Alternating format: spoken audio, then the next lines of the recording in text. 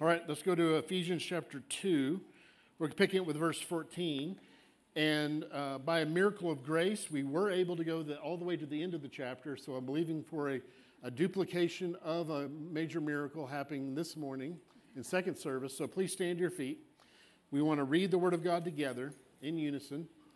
And we're in the New King James. It's going to be up there. And I'm going to set the pace lest we go too slow.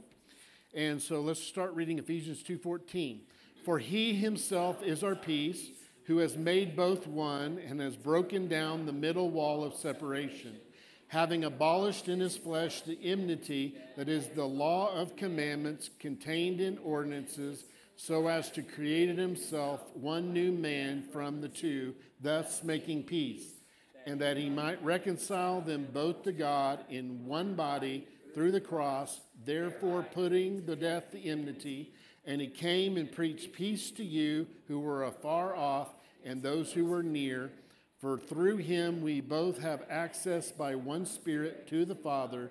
Now therefore you are no longer strangers and foreigners, but fellow citizens with the saints, members of the household of God, having been built on the foundation of the apostles and prophets, Jesus Christ himself being the chief cornerstone, in whom the whole building being fitted together grows into a holy temple in the Lord, in whom you also are being built together for a dwelling place of God in the Spirit. Let's pray over our spiritual meal. Father, we thank you for the Word of God that is filled with the nutrients we need for our spiritual life. We're going to receive it today by faith and be nourished by it. Again, Holy Spirit, we trust in your spiritual work of teaching, that you're anointing the eyes, ears, and heart of each person listening and opening them by the gift of your grace so they can hear, see, and understand what's being said. Father, I trust that you're going to speak to your children. They're going to walk away with something out of this, specifically you speak to them about, and that they can put into practice and will make a difference in their life. And only you can do this miracle. I believe it's happening right now, and I thank you for it, Father, in Jesus' name. Everybody said? Amen. High five someone on the way down.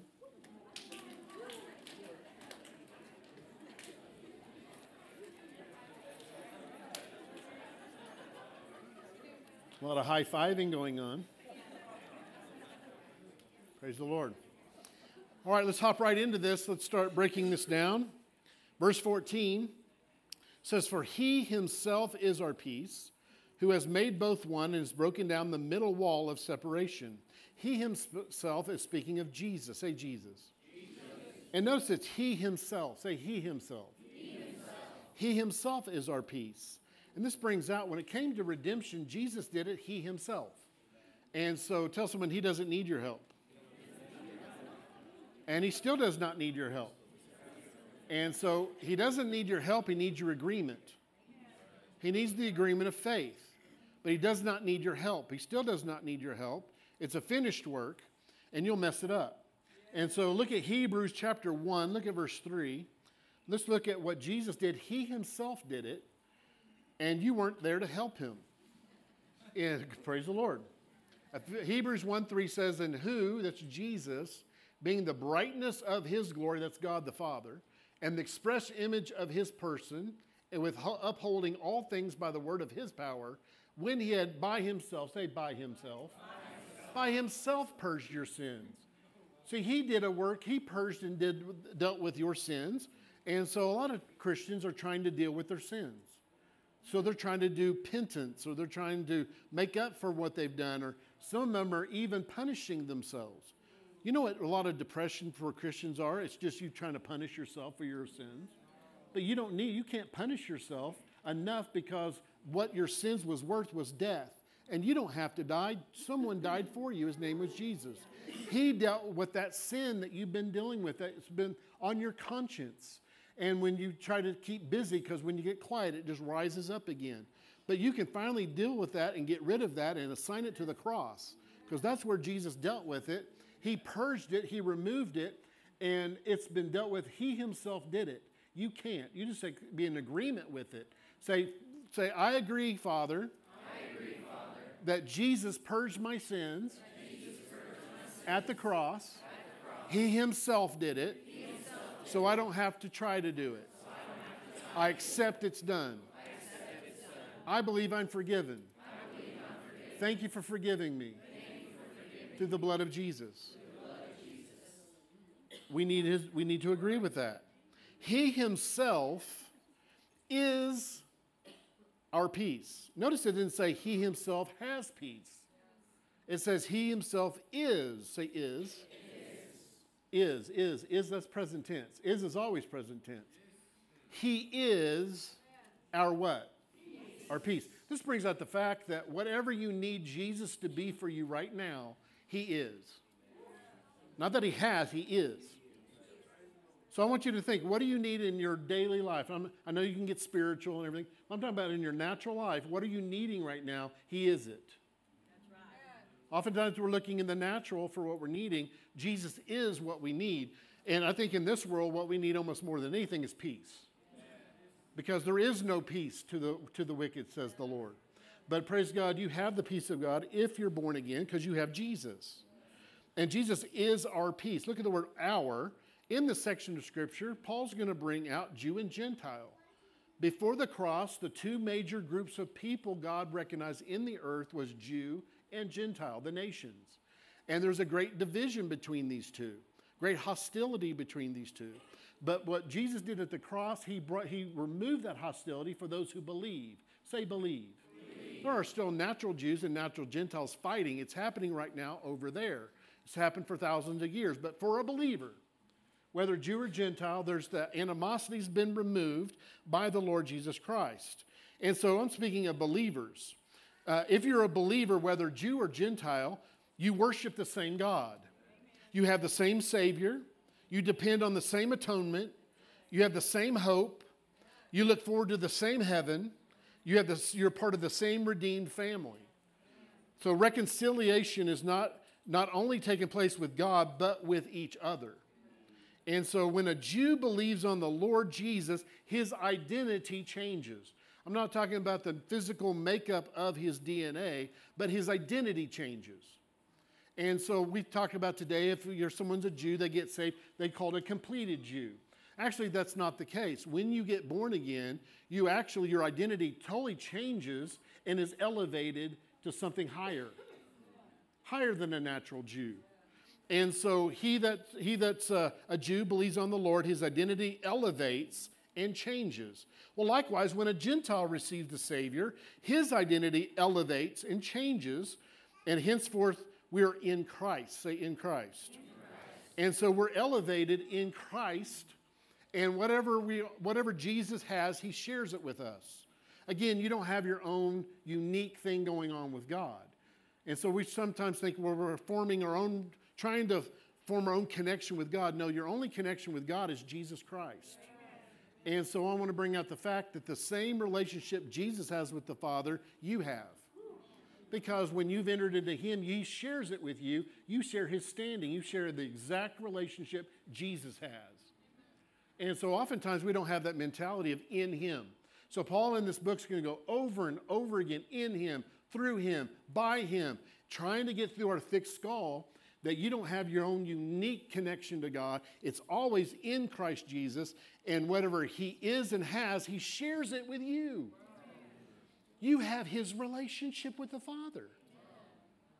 You have the peace that Jesus has with the Father. It's been given to you. But if you're trying to establish this own thing, this own connection with God, you're always going to struggle because you're never going to arrive where you need to be. The world is looking for peace. And so we can't find peace in our government. Our hope is if we just have the right guy, the right gal, we have the right people, then there will be peace on earth. No, there will not be. We've been trying that formula for thousands of years. There's only one right person that's going to be on the throne. It's Jesus. He's already on the throne. He's going to come back and establish a natural earth. But for a Christian, he's on the throne. And you can't vote him out. He's not up for re-election every 4 years. He is the eternal King of Kings, the eternal Lord of Lords. Hallelujah. And the world's looking for peace, just like looking for love in all the wrong places. The world's looking for peace in all the wrong places. So the government's not the place to find. Society and culture is not the place to find peace today. Matter of fact, it's getting more and more chaotic today. Now, just from 1500 BC, before Christ, to 850 AD, there were roughly 7,500 covenants agreed to among various nations with the hope of bringing peace, and not a single one of them has lasted. There's been many covenants since then. Not one of them has lasted, but there's one peace that will last. His name is Jesus. Say, Jesus is my peace. Tell someone, Jesus is your peace. Stop looking at circumstances to find peace. You think if all the crazy people would stop acting crazy in my life, I would have peace. But there's a common denominator in all the crazy of your life.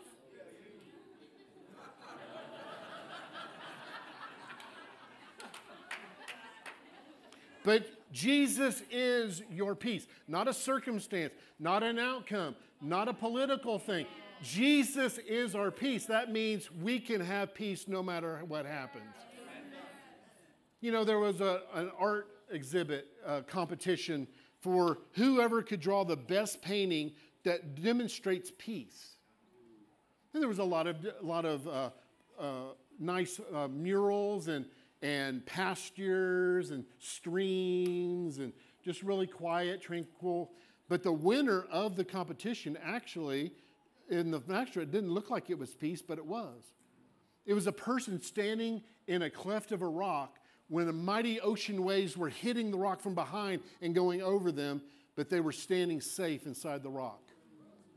You know what peace is? When the world has no peace, you have peace. A lot of Christians say, you know what, if only Jesus, if I could be like that disciple in the boat and Jesus would calm my storm. No, he doesn't want to calm your storm first. He wants to comfort and calm his child. He wants you to have peace. He wants you to live in the eye of the storm. You know, with every hurricane, there's an eye. And inside of it is total peace. And so that's where God wants. He wants that you live from a center of peace on the inside. I don't care what kind of hurricane's going on in your life, what kind of hurricane in your finances or your health or your family or at work. You can have peace. But the only way you can have peace is to keep your eyes on Jesus. I'm going to make a statement over here. If you've been lacking peace lately, that's proof you have your eyes off of Jesus. Oh, it might be work over here. If you've been lacking peace lately, it's proof you've gotten your eyes off of Jesus. Because there's only 3 steps to the victorious Christian life. You don't make me go back over them. You don't want to hear that, right? You want to? All right, here they are. Step number 1, look at Jesus. Step number 2, keep looking at Jesus. Step 3, keep on looking at Jesus. You can have peace and keep on with peace, keeping your eyes on the Prince of Peace. Matter of fact, in the Old Testament, Jesus was prophesied to be our peace. Look in Micah chapter 5, look at verse 2. This is a messianic passage. Micah 5, look at verse 2. It says, "But you, Bethlehem, Ephratah, though you were little among the thousands of Judah, yet out of you shall come forth to me the one to be ruler in Israel, whose goings forth are from old, from everlasting." Who is this? It's Jesus. Look at verse 4, drop down, speaking about the same person. "And he shall stand and feed his flock in the strength of the Lord, in the majesty of the name of the Lord his God, and they shall abide, for now he shall be great to the ends of the earth." About Jesus. Look at verse 5, "And this one shall be peace." This one shall be peace. Not just have peace, but be peace. When the Assyrian comes into our land. You know, that's going to happen one day, but there's an Assyrian coming in your land. I don't care who's coming into your land. What enemies come in your land, it looks like the whole world's against you. You can have peace. It's Jesus. Look at John 14, look at verse 27. He's the source of peace. And out of him, his being, he gives you his peace. Look at John 14. This is right before he left. He's going to talk about he's about to die, and he's going to leave an inheritance. You leave an inheritance when you die. I'm about to die. Jesus said, I'm going to leave something in my inheritance. It's priceless, it's costly, but it's mine, and I'm going to give it to you freely for being in me. Look at John 14, look at verse 27. Jesus said, "Peace I leave you." Well, what kind of peace? Keep reading. My peace. Say, my peace. I give to you. Not as the world gives, do I give to you. So don't let your heart be troubled, neither let it be afraid. You know, if your heart's troubled, you allowed it. If you're in fear, you allowed it.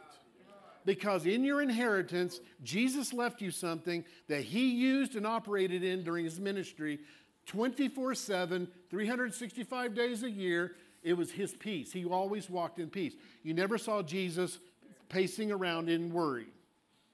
Never seen him in depression, woe and despair. He was always in faith and peace. He's left you his faith, but he's also left you his peace. And you can live in the eye of the storm by keeping your eyes and trust in Jesus. If you don't have peace, you're not operating in God's grace. You know, in every epistle, every letter written to the church, Paul says, grace to you and peace. Grace and peace. Grace and peace. 16 times to get it through our thick skull. That grace is available and his peace is available, but peace always follows grace. This brings out the fact that if you don't have peace, you're not operating in grace. I'm in peace. Hallelujah. The Greek word for peace means to be joined together in harmony. It's shalom of the Old Testament. Peace flows from receiving the grace of the Lord Jesus Christ. And so no peace, it's because you don't have grace operating in your life.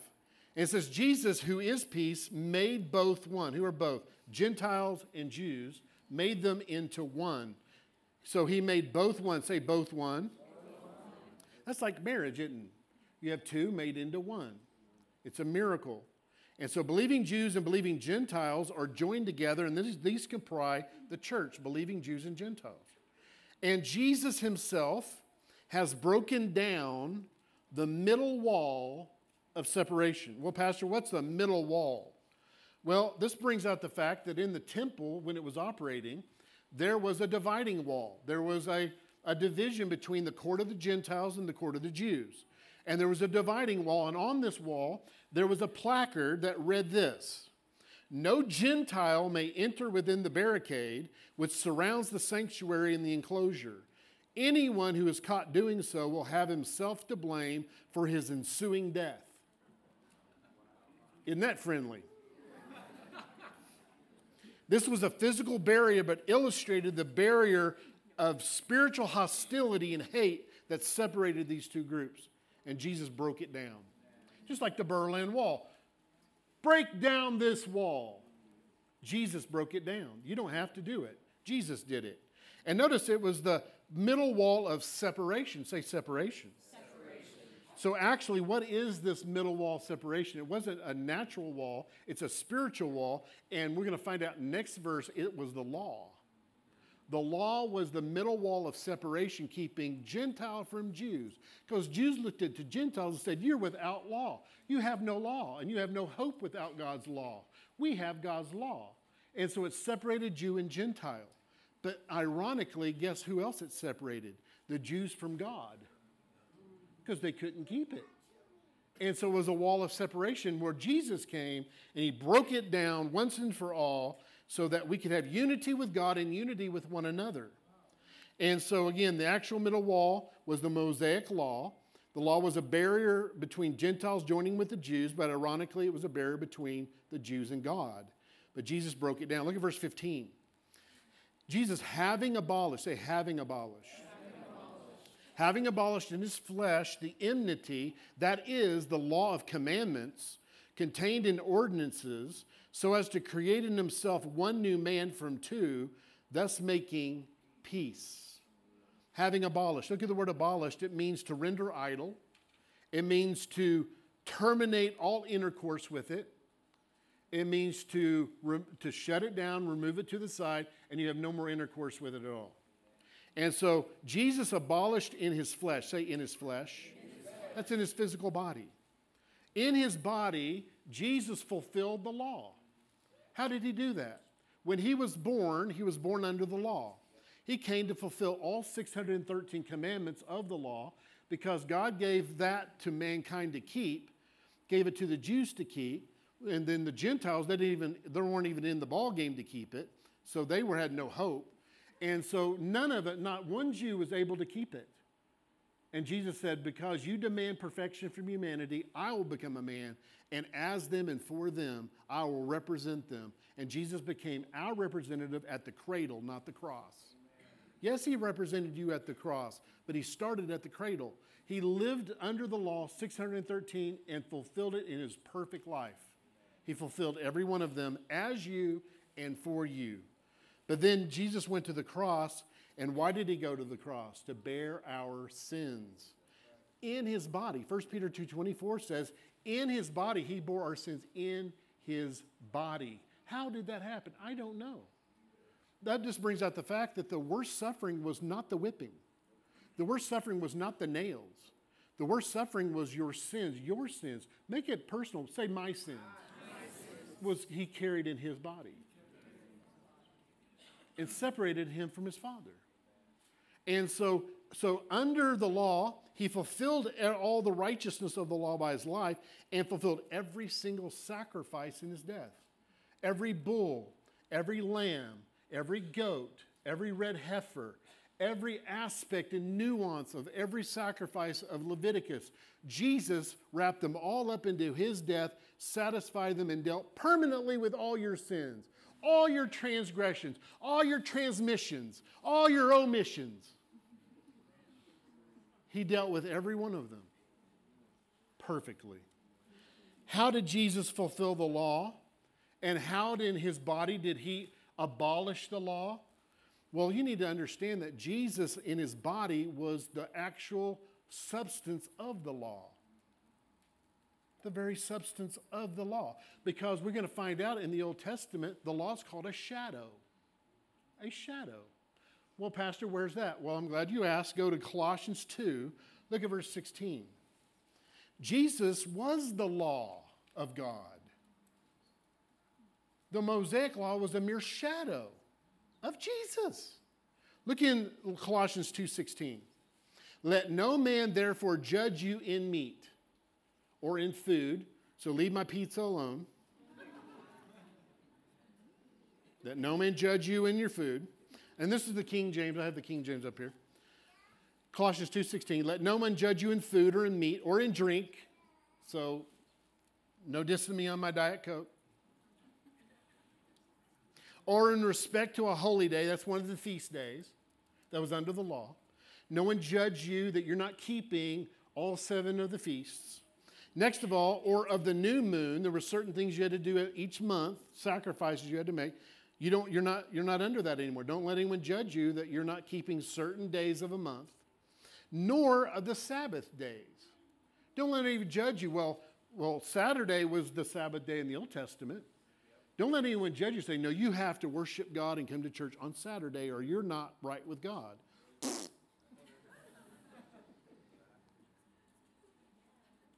Which brings out the fact, we're living every day in Sabbath. Because the reality of Sabbath is Jesus. And we're not trusting in our works and what we're trying to do. We're trusting in Jesus' finished work. We're continually resting because Sabbath is rest. We're constantly resting in what Jesus has did in his righteousness. And so we live in Sabbath 24/7, 365 as a Christian. So enjoy football on Saturday. Ladies, enjoy shopping. I believe for the favor of God upon shoe sales in Jesus' name. Pastor, I'm feeling the Spirit.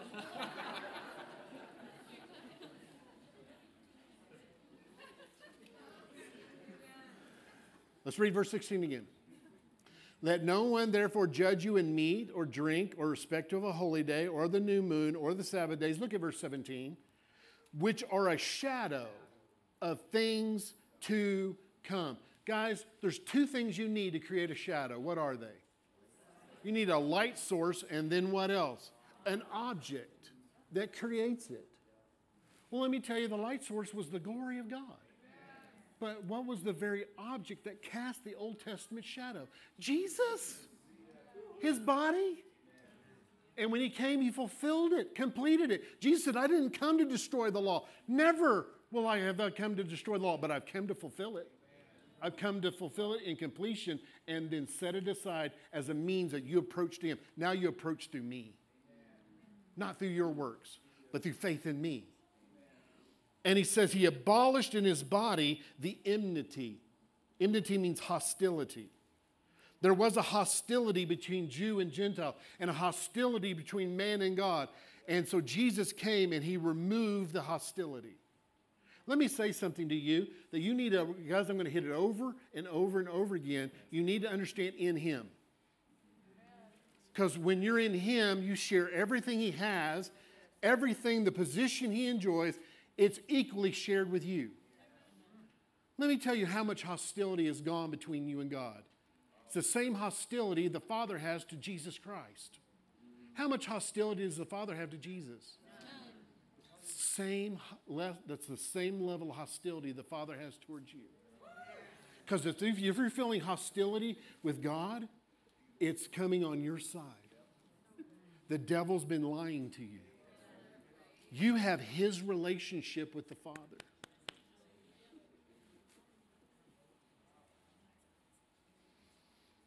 Jesus abolished in his body the enmity, which was the law of commandments contained in ordinances.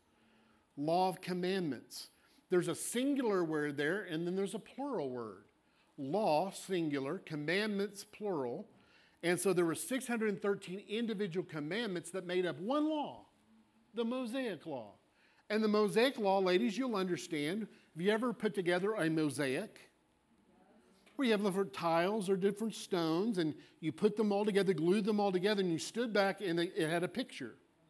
Do you know the 613 individual commands actually were interconnected with each other? And you step back after you looked at the 613 commandments of the law, and there was a picture. There was someone's face that was shining into it. Whose face did it represent? Jesus. And if you break one stone, you've broken the mosaic. That's the Mosaic Law. That's the impossibility of trying to come to God based on the law. Because James 2:10 says, to keep all of the law and stumble at one point, you're guilty of it all. You've broken law. Jesus came and fulfilled it in perfection. And then moved it out of the way and says, now I am the way, I am the truth, I am the life. You relate to God by me. Your relationship with the Father is my relationship with the Father. And the same peace I have with the Father, you can have. You do have in your spirit. You know your spirit's filled with peace. It's just your soul that's crazy. Because you get focused on the wrong thing. The law of commandments contained in ordinances so as to create. Say create. God's a creator. And you're a new creation. When you're born again, you're a new critter. I'm sorry, Oklahoma comes out every once in a while. He created in himself. Say in himself. In him, in him, in him, in him. So what he looks like, you look like. Amen. How he's like, you're like. Amen. As he is. When I get to heaven. No, right now. In this world now. Yes. You're looking in the wrong place. Tell someone you may not know who you are.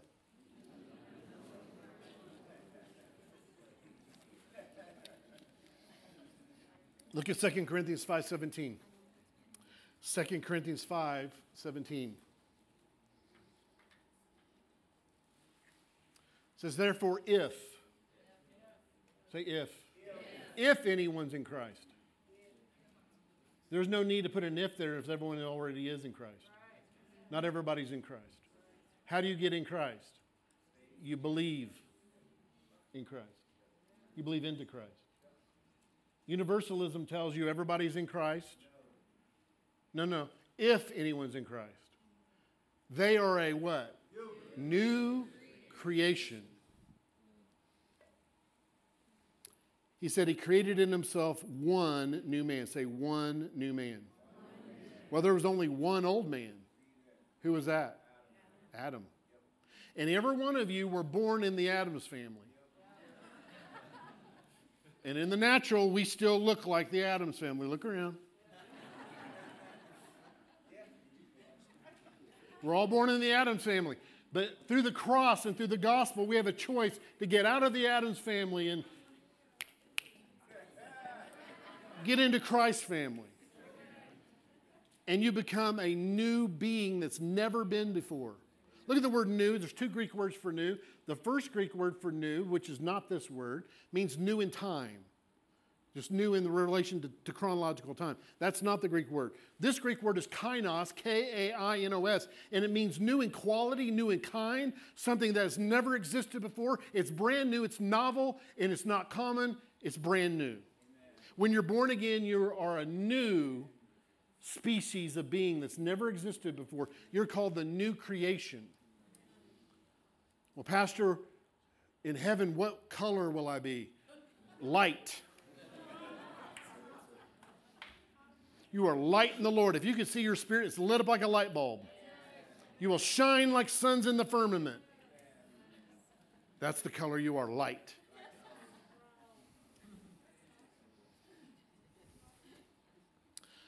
A new man.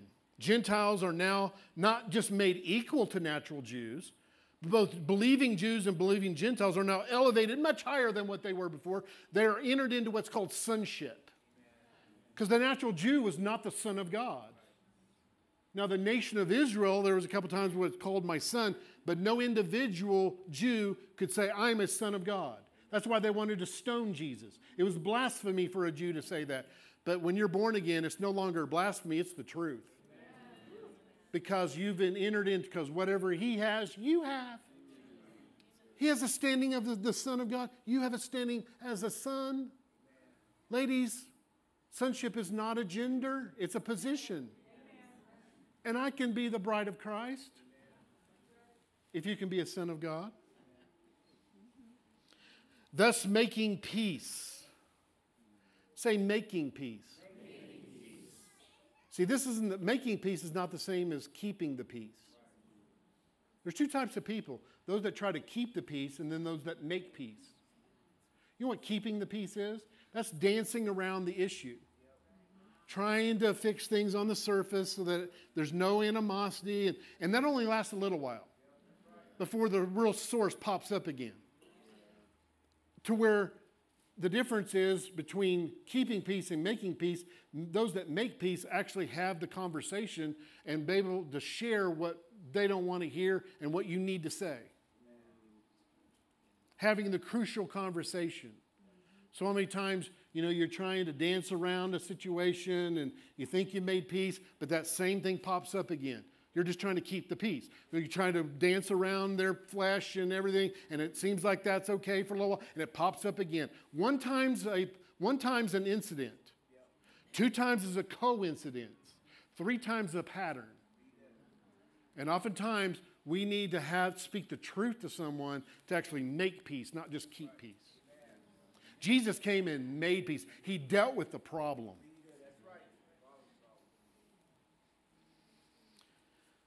Verse 16. And that he might reconcile them both. Say both. To God in one. Say both in one. Over and again, he says both in one, 2 to 1, both in one.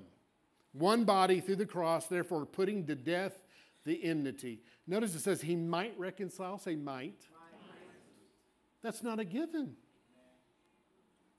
Jesus came and on his side, he made reconciliation with mankind.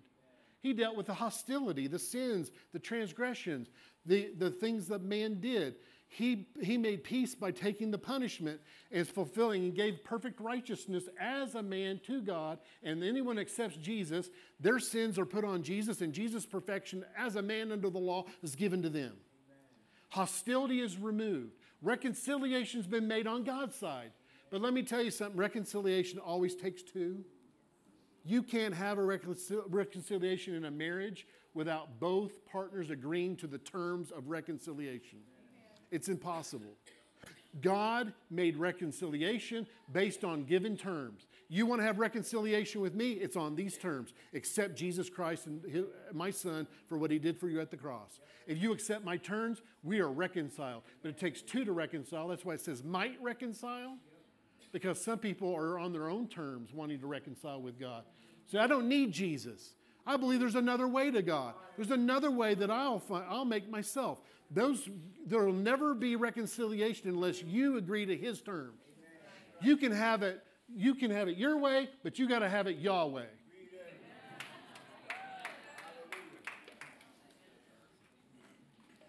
Might, because it's not a given for everyone. Universalism says everybody's reconciled. Everyone's in Christ. That's why Paul says we've been given the ministry of reconciliation. That Jesus Christ reconciled the world to himself. And then the next verse goes, keep reading, it says, be ye therefore reconciled. On your side, it's reconciled by God's side, but you need to say, be reconciled. I accept the terms. That's found in 2 Corinthians 5, I believe 18 and 19. Any and all reconciliation takes two. And he says, both believing Jews and Gentiles in one body, say one body, through the cross.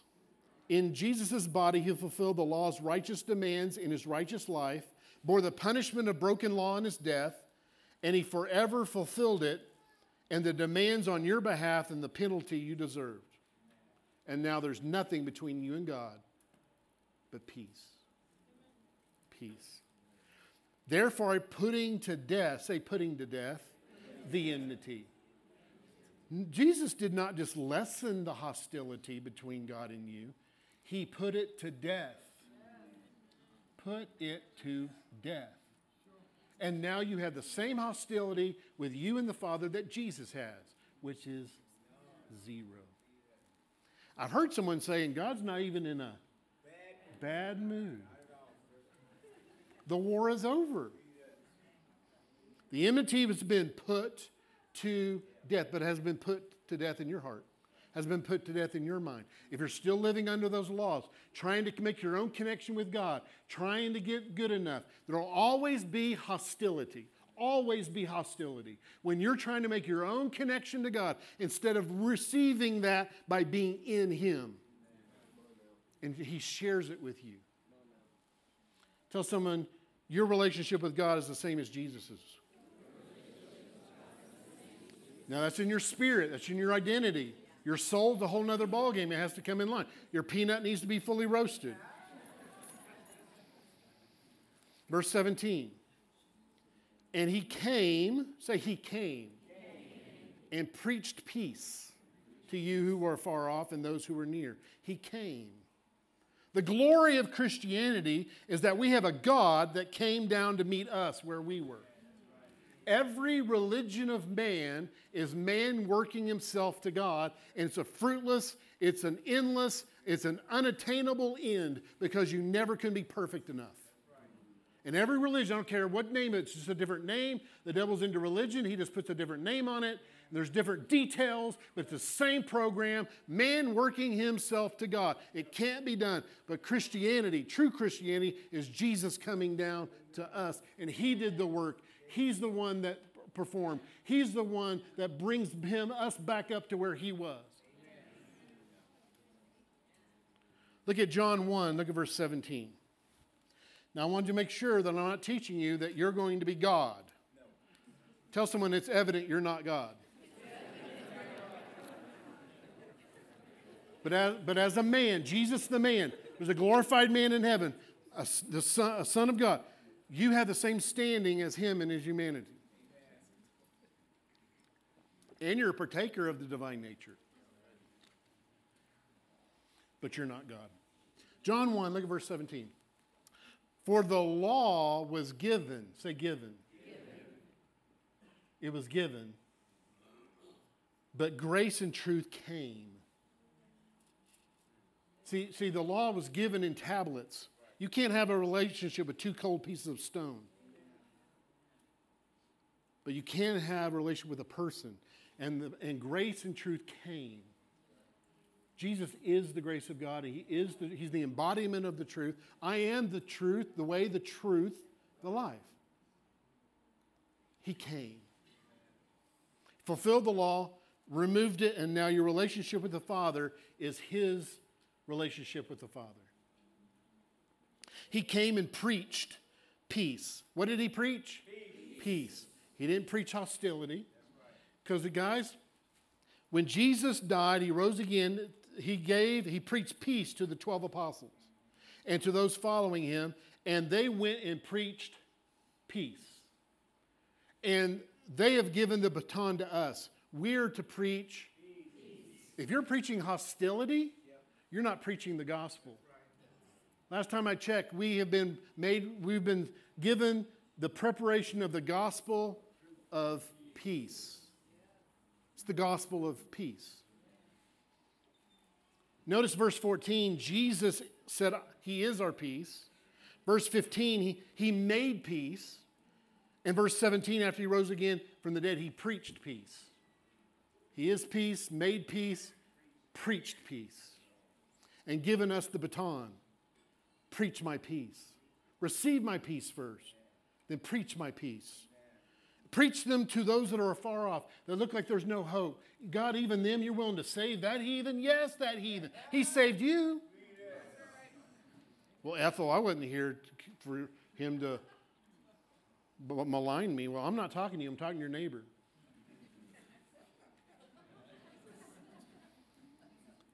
Preach peace to those that are far off. And he also preached to those who were near. So afar off was the Gentiles. Those who were near were the Jews. Look at verse 18. For through him, say through him. How many times does Paul have to get it through our heads? In him, by him, through him, in Christ, by Christ, through Christ. Tell someone you don't have your own deal with God. But you do got Jesus.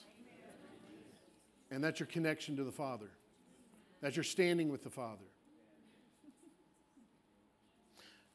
I like this next word. For through him we both have access. Access. Have you ever been somewhere where you had to have access and you weren't allowed access? That's not pleasant, is it? You ever been on the airplane? And they put you back in coach, and you always have this little, airline attendant, and she's over the first class, and she kind of looks at you a little disdain, says, "You could have tried harder," and flips the sheet across it. You're like, "Hey, actually, I belong up there. I'm one of them." Well, guess what? When you accepted Jesus, you're flying first class. You have access to everything God has. Matter of fact, you have access to everything Jesus has access to. He shares it with you. In him, in him, in him, in him. We both have access, if you're a believer, by one Spirit, say one Spirit, to the Father. In this verse, you see the Trinity.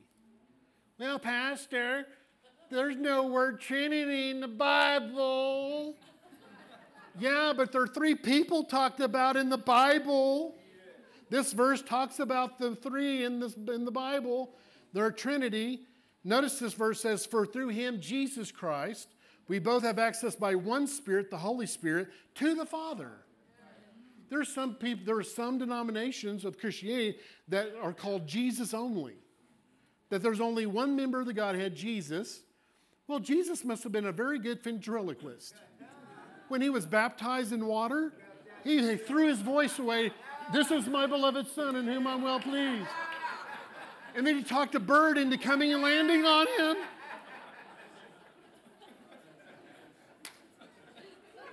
No, there's three. Three members, one God. Pastor, explain that fully. I can't. I'd be God. But I'll try. Look at an egg. Is the yolk egg? No. Yes, yolk. You say it's egg.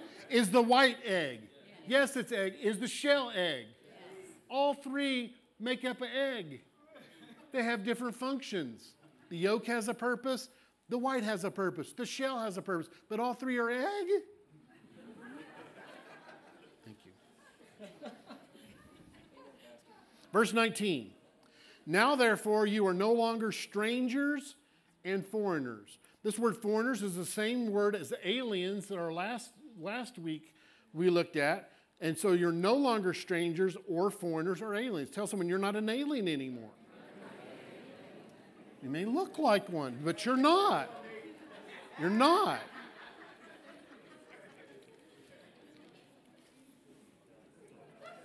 Now, therefore, you are no longer strangers and foreigners, but fellow citizens. I like that. Access. Citizens. Citizens with the saints. This is not saying, well, how did I get in here with all these saints? No, you are one. Tell someone you are one. Introduce yourself to the neighbor and say, you're saint in your first name. You'll be doing that in heaven. You'll do that in heaven.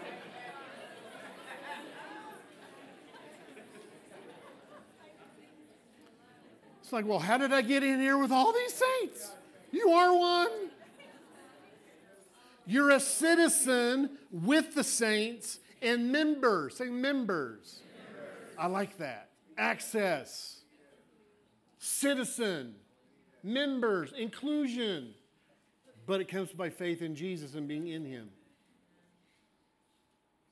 A citizen. You know, when you're a citizen of a country, it speaks of privileges. That you have certain privileges as being an American citizen that others used to not have.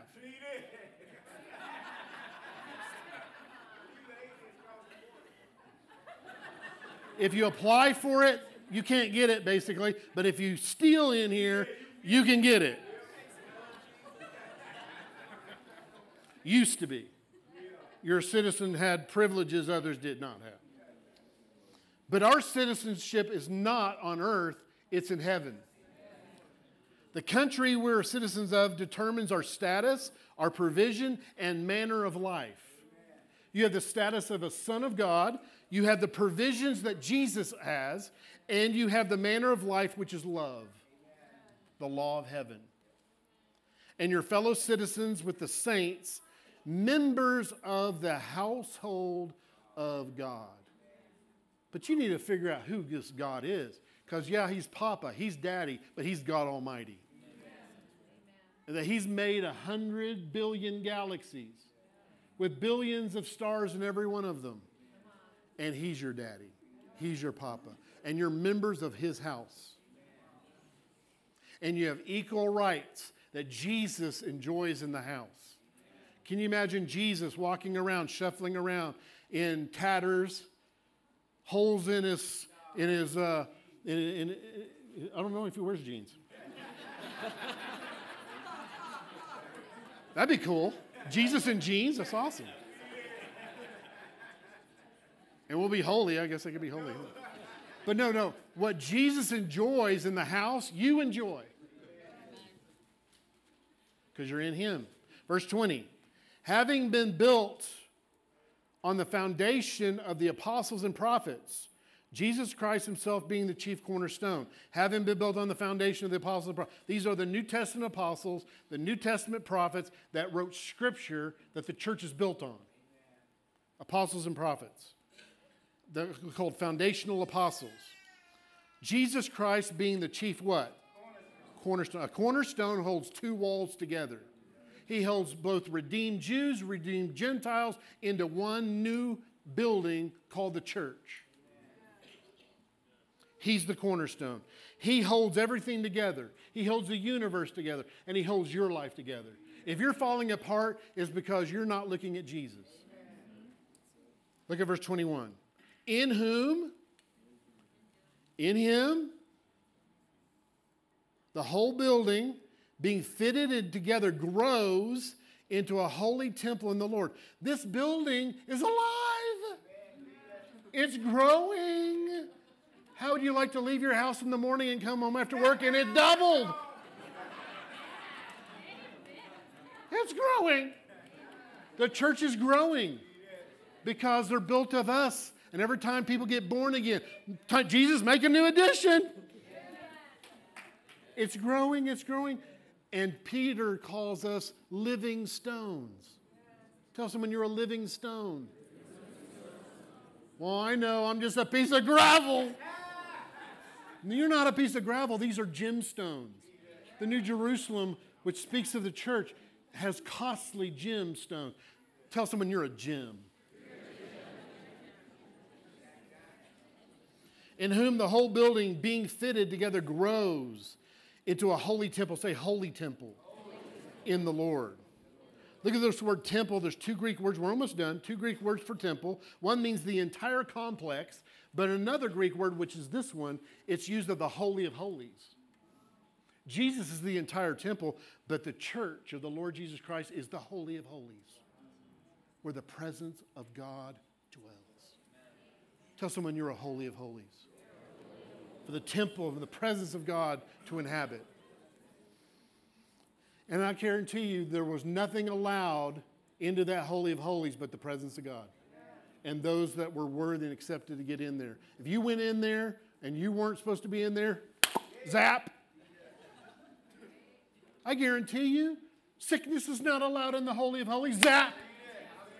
Poverty, zap. I want to get, for my birthday, one of those bug zappers. That's amazing. I love that. Zap, zap, yeah, get it. Can you imagine? Whatever's trying to enter into you, zap, zap, zap, zap, zap.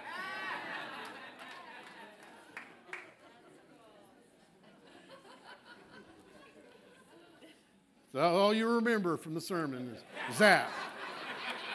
I remember zap. Verse 22. In whom? How many times can he say it? In him, through him, by whom? In whom you also are being built together for a dwelling place of God in the Spirit. In the Spirit. If we really understood that, it would change the way we thought, change the way we made decisions, where we went, how we allow people to treat us. You're holy. You're the very holy of holies of God. Bow your heads. Father, I thank you for those listening today. And you say, Pastor, today you talked about Jesus being our peace.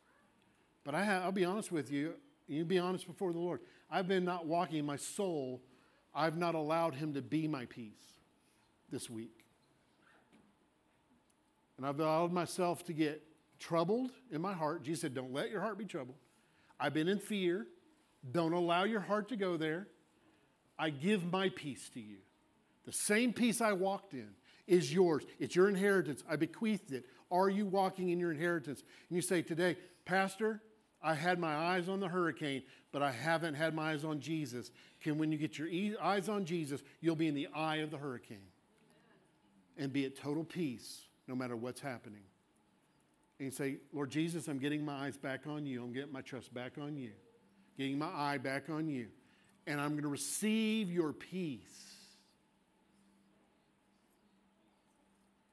And only when you're in peace can the Lord bring peace and make peace in your life. You say, Pastor, that's me. That's me. You're speaking to me today. Raise your hand high for the Lord to see. Yes, Lord. Yes, Lord. And the Lord says, peace. My peace I've given to you. Receive my peace. Shalom to you. Look to me, says the Lord, and I'll calm the storm. I will be your peace when there is none that you can see, hear, and touch. But being in my peace, I will speak to you. I will give you wisdom. I'll give you direction. And provision and faith will come alive. And you'll receive my peace. Receive my provision. Receive my deliverance, says the Lord God. In Jesus' name. Amen. Good morning. Psalms 103:4 says that he redeems our life from destruction. That's not just destruction from the enemy, but it's your own destruction. From your own mistakes or bad choices that you made in life. I feel like the Lord was telling me there's some people here, you've allowed your past failures, your past mistakes to rob you from the peace in the present. And the Lord showed me this 8mm reel, like the old ones. And the devil's got that on repeat of your past. And God says it's time to change the reel. It's time to put on the new one because you're a new creation in Christ. He knows how to redeem your bad choices, your past mistakes. He wants you to live in peace now. Stop focusing on that and focus on Him. Amen. I hear the Lord saying that there are people here tonight that believe a lie from the pits of hell, that they are broken. But in him, we have fulfilled the promise of God because he fulfilled it on our behalf, that not one of his bones would be broken. So in him, we are perfect and holy and blameless before him.